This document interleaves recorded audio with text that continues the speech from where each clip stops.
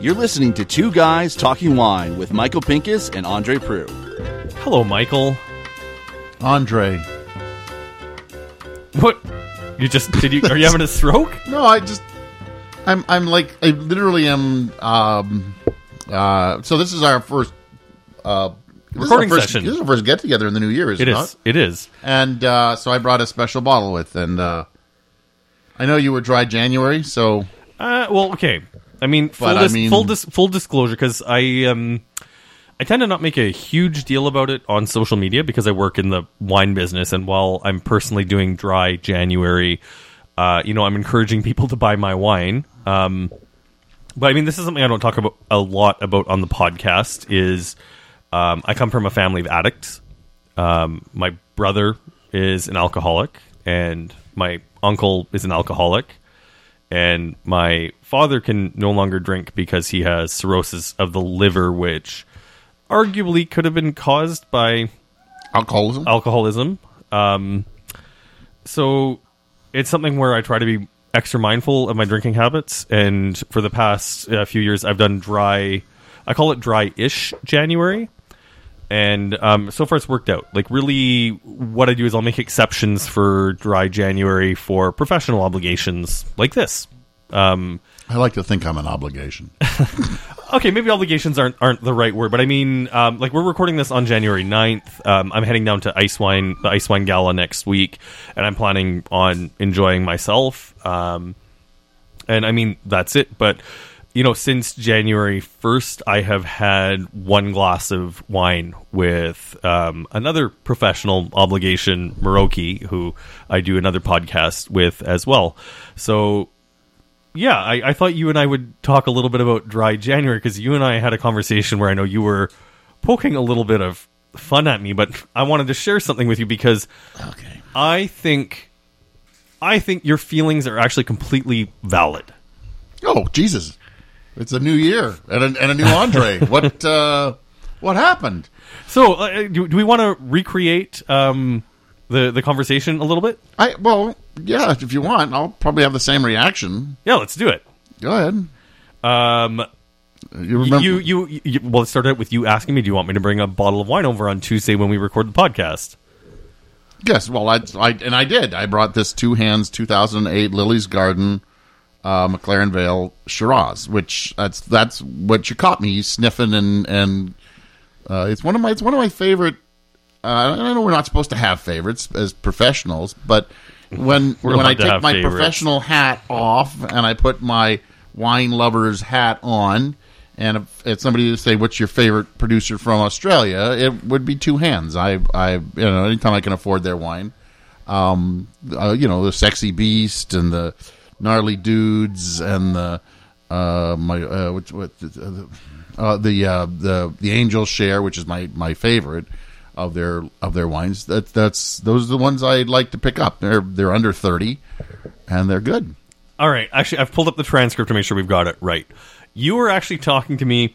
There were 2 times now you've talked about, I don't know if you want to throw them under the bus, but an Ontario winery's cool vintage Cabernet Franc that tasted like bell pepper juice, and you were raging about it to the point where you brought up the same winery twice. Correct, yes. Cabernet Franc from 2013. Correct. And it ended with you saying something critical about their labeling, which is also something I'd agree with. I don't know if you want to name the winery. It's Domaine Caylus. Okay, I found on my wine rack or in my wine cellar 2013 Cabernet Franc, and I put up a little poll.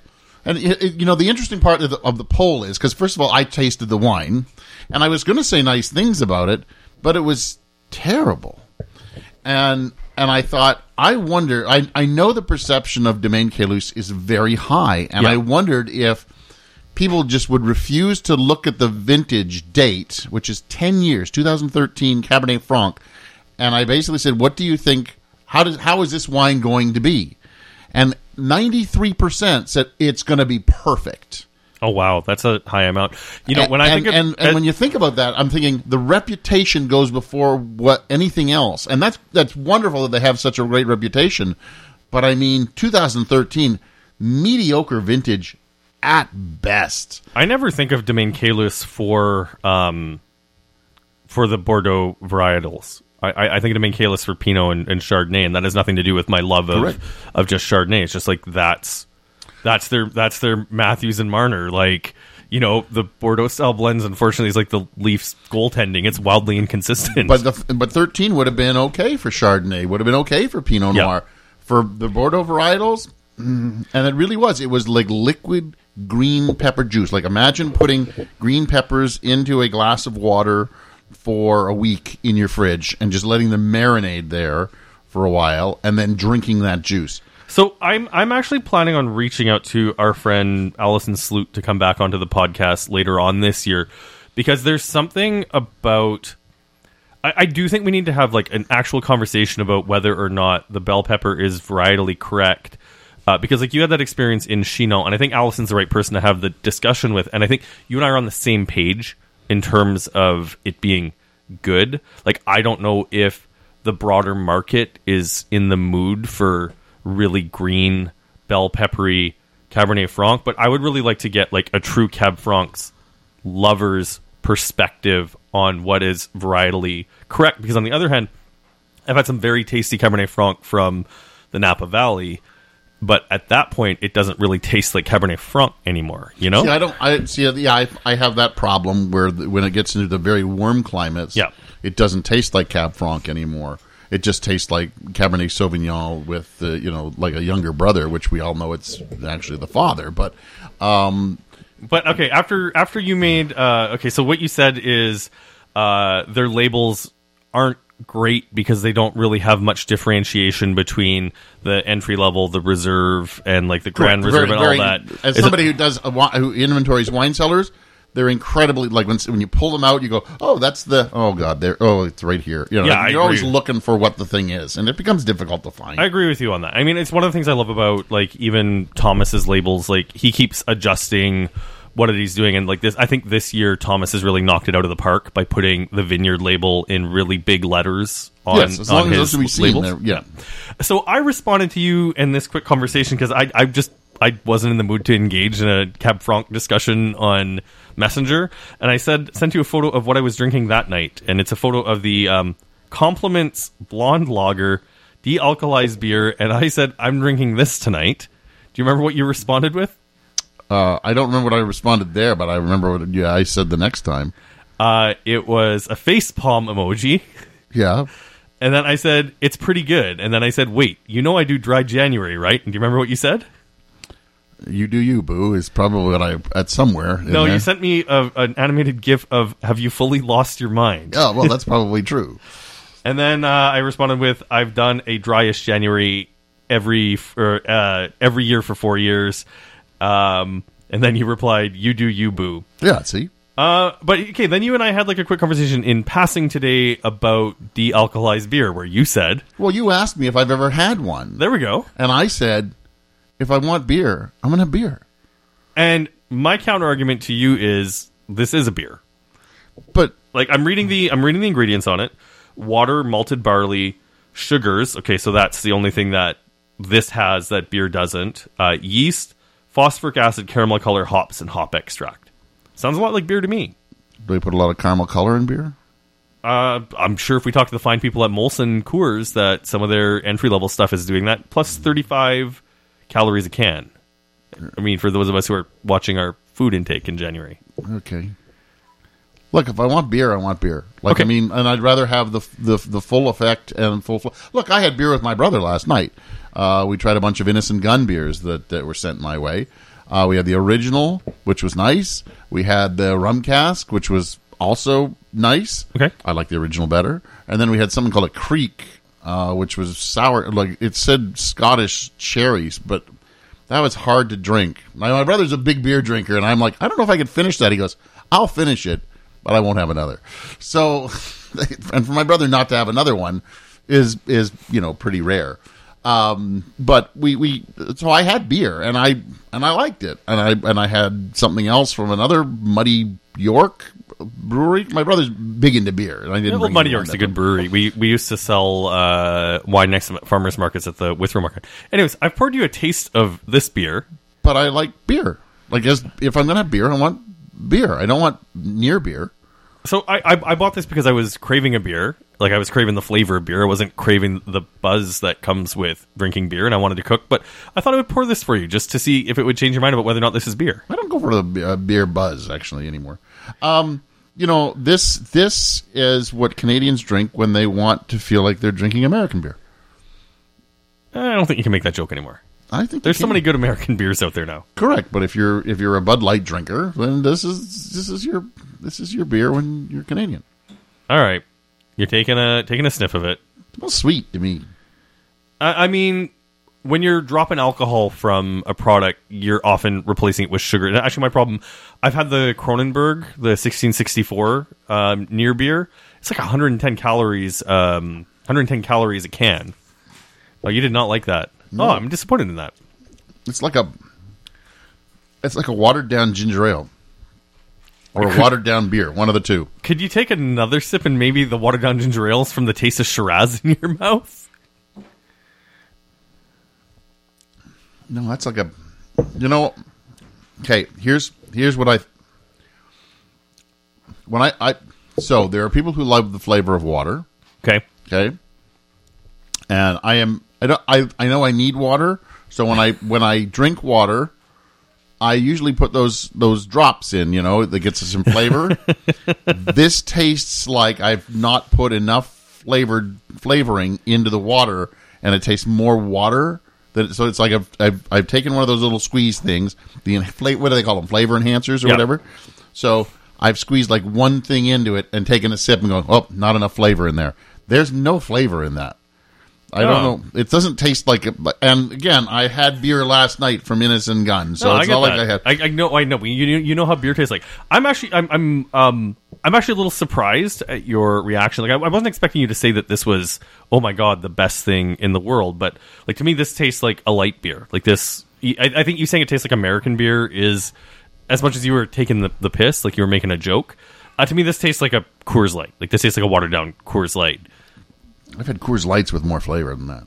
Yeah, but I don't know. For me, like for Dry January, I had another. I guess if you're really going down that path, and you can't be without your beer, I guess. But for me, it's not about a being without. Like, it's about having a viable like alternative that doesn't have the alcohol. And like, I don't. To me, this reminds me a little of. I gotta go back to something with real alcohol in it. Okay, Michael. Okay, let me just finish up like on 2 points here.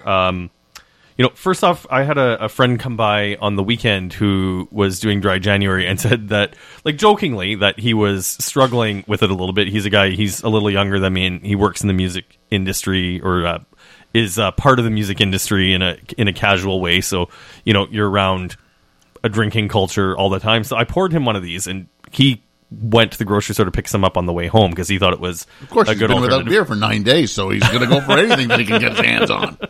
Oh my god, this may taste like beer. I may have some. And I think the thing I was looking to kind of like slipstream the conversation down is, like I said, for me, this isn't like not beer because it doesn't have alcohol in it. And like, you're concerned about the flavor aside, like that's fine. I think, when you get back from Italy, when we're recording this, I may try to find some other non-alcoholic, dealcoholized.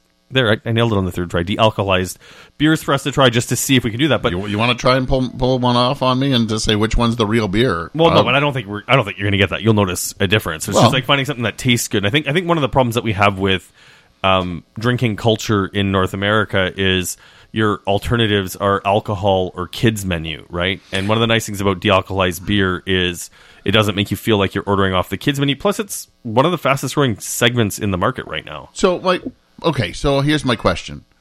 If you want it, I guess it's my same thing with, I'm going to get in trouble. And why not? It's a new year, so I might as well go full hog and getting in trouble here. But it's like faking, right? Or this is where I was hoping you were going to take the conversation. Like a burger patty that tastes like a burger. But it's not made with meat. But it's not. It's made with whatever they want to make it with. Do you know what? Just eat the meat. If you're going that far, just eat the damn meat. Just eat the damn bacon. If you've got to make some... Imagine what they've put in that to make it taste like bacon, to make it taste like a burger, like to make it give, like there's got to be. I was having another conversation with somebody else about this, and think of all the things that they put in it to make that, veggie burger taste like a real hamburger. And if you really wanted a real hamburger, just have a little bit. Like, you don't have to eat the whole, like, you don't have to get a big burger. You can do a slider if that's what you feel like. And I was going to say the same thing here. Instead, I don't know how many beers you have when you drink beer. Like when you come home and you go, I feel like beer. Like my brother will drink a beer. There seems to be one in his hand all night long until he goes to bed, right? And I don't know if that's true or not.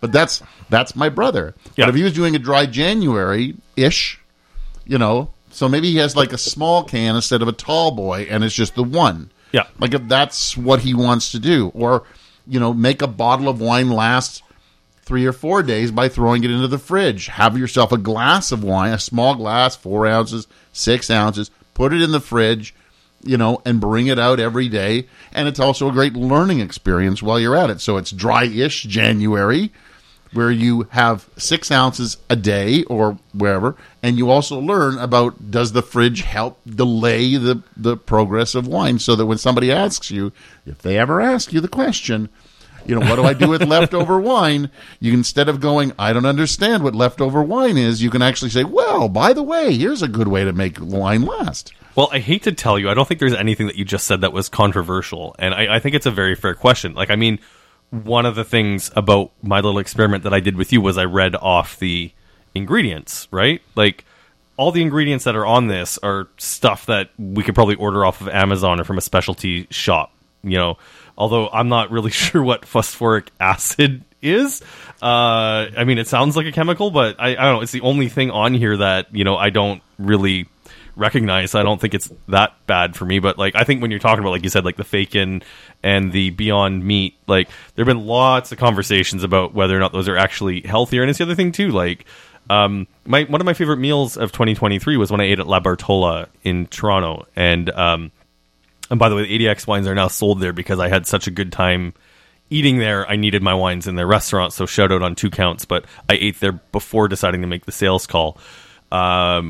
I went there the night I went to see Danko Jones with Guillaume, and the food was incredible. It's Mexican food. And then about halfway through the meal, it was pointed out to me that the food there was completely vegan. And that was the best part about the meal, was it was irrelevant that the meal was vegan. They built texture on the plate with beans and with mushrooms. Sorry, I know you would probably not dig that, but there's plenty of beans on it. But like, you still get that like full mouthfeel, like the whole idea that vegan cooking has evolved beyond just like a bowl of leaves is like something that I think is fantastic. But the thing is, nothing on my plate was cooked to be like, oh, we've diced up these mushrooms to make them feel like ground beef. It's the food was presented as the ingredient was cooked. So one of the taste. Well, I went to a tasting once at Huff when they used to do their 6 for 6, which was 6 chefs would come in. They had 6 different barrels of wine, and they paired up the wine with whatever chef they had. The chef got to taste the wine, blah, blah, blah. He made something. And they brought in some, and they always had one guy from somewhere else, not Ontario. He was always from somewhere that they invited him in, and he would come and do that. And this guy was an Irish chef, and he was vegan. Yeah. Or vegetarian, I think, because he did end up doing a cheese dish with halloumi. Never had halloumi before in my life before that. And this was the dish of the night. It was absolutely fantastic. Whatever he made, again, you said it had texture. And I think I came to the realization of this. I could probably, maybe, possibly go vegetarian / not probably vegan, but vegetarian, because I do like cheese. And I like fish, so maybe that would still be in fish there. Is a vegetable. Sure. So, but I'm the one who said something offensive. If somebody would cook for me, because if I had to do it myself and go veg, I would just, it would be the leaves of lettuce, and you're like, I'm out. Within 2 days, I'm like, I can't do this. But if I had like a chef who came in and cooked me something and said, here's your dinner, and didn't tell me it was vegetarian, and it was really good. I mean, you're a bit of a picky eater I too, am, though. So but that kind of throws a wrench in the gear. You can hide things on me. Like, you really can. But and I don't trust you. So, Hey. I do my best to respect your dietary restrictions. I mean, I could probably do you an egg roll in a bowl that's vegetarian, but I'm sure you would find some way to ruin that. Well, my brother last night, we ordered pizza, and he put olives and mushrooms on the pizza. And he goes, I don't care. Pick them off. And I did. That if that isn't like a sibling love right there, I don't know what. Yeah, he's like, I'm getting whatever hell I want on the pizza. You deal with it. So the other reason I'm disappointed about your reaction to the near beer here is, like, I did want to have a quick conversation just about the de-alcoholized wine, and that's the thing where, like I said, I'm pretty committed to the dryish January. I'm happy to talk about it, and I think like the strategies that you talked about with moderation are a great thing for people to be mindful of year round, not just in dry January. No, but if you were trying to do dry-ish because you're dry-ish January, all I'm saying is smaller beers, smaller pours, figure out what to do. There's a way to do it. Making the conscious, because I mean, that's the thing too, is like, especially when you work in the business, like dry January is not something that, like, I find it super easy to wake up. And I mean, this is the other reason why I do it, is to wake up to be like, oh, okay, nothing in the house. Like, I like to have a beverage in the evening, so I switched to a lot of herbal teas. The near beer was just satisfying a craving, and I was pleased with this particular one. So I drink a lot of herbal tea, a lot of the flavor enhancers that you're talking about with the water. But the thing is, like, I do strategize to have alternatives in the house to make sure that when I'm craving something fruity in the evening, I've got something to drink, you know? Anyways, the other place where I was going with this, I had all kinds of things running through my head at that moment. And why I was disappointed with your reaction to the near beer was, I did want to have a conversation with how disappointing de-alcoholized wine is still. Last January, I tasted about 40 different non-alcoholic wines, and the thing is... Why did you do that? Because I'm trying to find the alternatives, right? Like, I'm trying to find something that tastes good. This is a direction that the industry is heading, especially for my generation and the generation after it that are drinking less. And it's just like, if the industry is heading towards a de-alcoholized future, I want to make sure that we're still getting products that taste good. See, I'm thinking of the thing that I saw from a Tim Hortons commercial.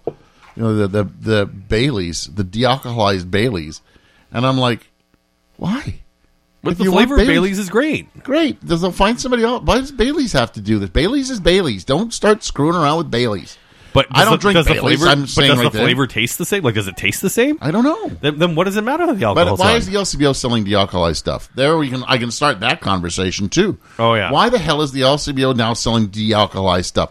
Leave something for the other people to. The LCBO has got to stop getting out of their lane. Their lane is booze. I agree with that. Don't get out of your lane. And whoever's letting them do that, stop them now before they get on the road again. They got stopped years ago because they were selling glassware and bars and bar stuff. But all that stuff is back in there. All that stuff is back in there. Corkscrews. You can buy ice at the LCBO now. Like, the horse is out of the barn. And, like, I could not agree with you more. Like, if you and I wanted to open up a de-alcoholized or a non-alcoholic wine and beer shop next to the LCBO, there is absolutely nothing stopping us from doing that. But if you and I wanted to start selling beer and wine with alcohol in it to compete with the LCBO, now that they're cutting into our business, we can't do that. Can't do it, right? So, it's bad, it's bad enough. It's profoundly unfair, and this is once again coming from the government that's supposed to be Mr. Folks business guy. Like, yeah, but I don't know how much I don't know how much the government actually looks at what the LCBO sells. I think the government is frankly worried about the fact that sales aren't doing so hot, and I think part of it is because my generation's not drinking as much booze. Part of it is the awful mismanagement of selection and quality of products at the LCBO, and I think part of it is just I believe, and it's my opinion. This so is I'm opinion going to state here. this, but it's my opinion that George Saleas is the worst thing to happen to the LCBO. That is my opinion. I don't know what to say to that. I haven't been around long enough to say one thing or another. But I remember moving to Ontario in 2007 and looking at the LCBO through rose-colored glasses because it was so much better than what we had in Saskatchewan. Now Saskatchewan's gone completely private and things have gotten a lot better there, but still not great. And, you know, I think even up until before George took over, I still felt like there was something for me at the LCBO. Correct. But if you take a look, And what he has done to the LCBO is he's gutted selection, he's gutted Yeah. choice. It's all about the bottom line to him, and it's not about serving the people of Ontario. And a shout out to David Lorison, who, you know, in a column that he wrote, the thing he pointed out was that as Ontario wine journalists, we are not invited anymore to taste what is being brought in through vintages. yep, And that really was the, let's call it the check, or the balance, because we used to be, you know, we used to go in there, we used to taste stuff, we would recommend the good stuff, we would, you know, I don't know if people panned the bad stuff really. You know, there's only a few people who actually write, you know, the bad, like Michael Vaughn will tell you all about the complete listing. and Gord Simmel, God rest his soul. Yeah, he used to pan a few things, but I mean, Michael Vaughn writes about everything that comes through. I didn't write about everything. I pointed out my top 30 or 40. I don't know what you did. I used to pick a top 2 every week on CFRB. Okay, so you picked the top 2. So, but we were the check and balance for the LCBO, because it's they're spending our money to buy wine and beer, bring it in. Now we have to spend our money to get money. I mean, get our booze, and there's no check on them anymore. Nobody can say, what is this crap you're bringing in from, you know, Bulgaria? What is this? Why are you wasting time in this particular region? Why are you not bringing more Oregon wine in? Why not more Washington? Why not more stuff from? This was not like where I thought things were going to go, but like I really, I agree with you completely on that. And it's just like, I don't know who the LCBO is serving right now, because if you're running it like a proper business, like you're supposed to be looking for gaps in the market and filling the demand, right? And the amount of wine I'm getting people to buy for me from Quebec, the amount of wine that I'm buying when I travel now, because the LCBO isn't serving me, like it's, you know, it goes back again to like advice you gave me fairly early in my career about like, and making sure that you're not buying wine you can get back home when you're traveling, unless it's like a really smoking hot deal. Smoking great bottle. I've had that conversation with many people. You don't just buy wine to buy wine. It's the same thing when I'm on tour with people. When they're like, "Oh, we feel we should buy a wine at every winery." You know, if you don't like anything, it's just gonna sit on a shelf. Just pay for your tasting and carry go on. Like, I mean, if it's gonna sit on your shelf for the next 20 years and go bad, and you're gonna dump it down the drain, it didn't serve anybody's purpose. All right. Well, as we wrap up here, because this wasn't meant to end up as shots at the LCBO, I am going to see about trying to convince you on non-alcoholic beer this year. I'm not going to make it like a huge mission, but like it's something where if we're doing the thumbs up, thumbs down, the compliments, blonde lager is thumbs up from Andre. Big thumbs down from me. I did not think that was. It wouldn't have fooled me as beer. It wouldn't have satisfied an itch for beer. Even if I was doing this dryish January and you said, "Here, have this," I'd go, "What's this pop you've given me?" Because that's what it tastes like. It tasted like a watered down. Okay, we already got your tasting note. That's enough of you, Michael. So if you're listening to the next episode with Andy Pay, it was supposed to run in January, so it might sound a little out of date. So we apologize for that. But that's what's coming up in February. You're off to Italy for a million weeks, so yeah. And Cyprus. I'm looking forward to talk to you about Cyprus. Good for you. You're going somewhere hot and warm in the middle of the crap winter. Oh, that's right. Oh, I'd forgotten that part.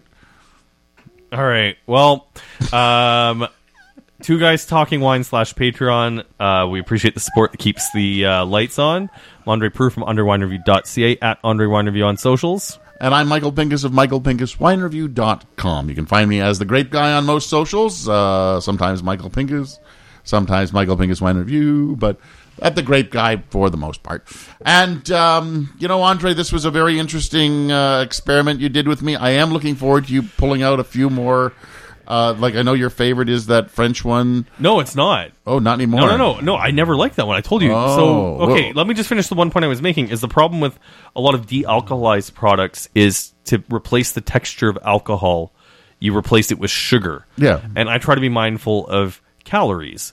There's 110 calories in a can of Kronenberg because they've replaced all that texture with a crap ton of sugar. Oh. One of the things I like about this Compliments is, like, I think it's tasting watered down because it is watered down. It's only 35 calories, but I'm okay with that. All right, you be okay with it. I'm going to go have a glass of wine. You drink your beer. Good night. Thanks for listening. Please subscribe to Two Guys Talking Wine on iTunes. Two Guys Talking Wine is produced by Jim Ray, Adam Duran, and Ken Little.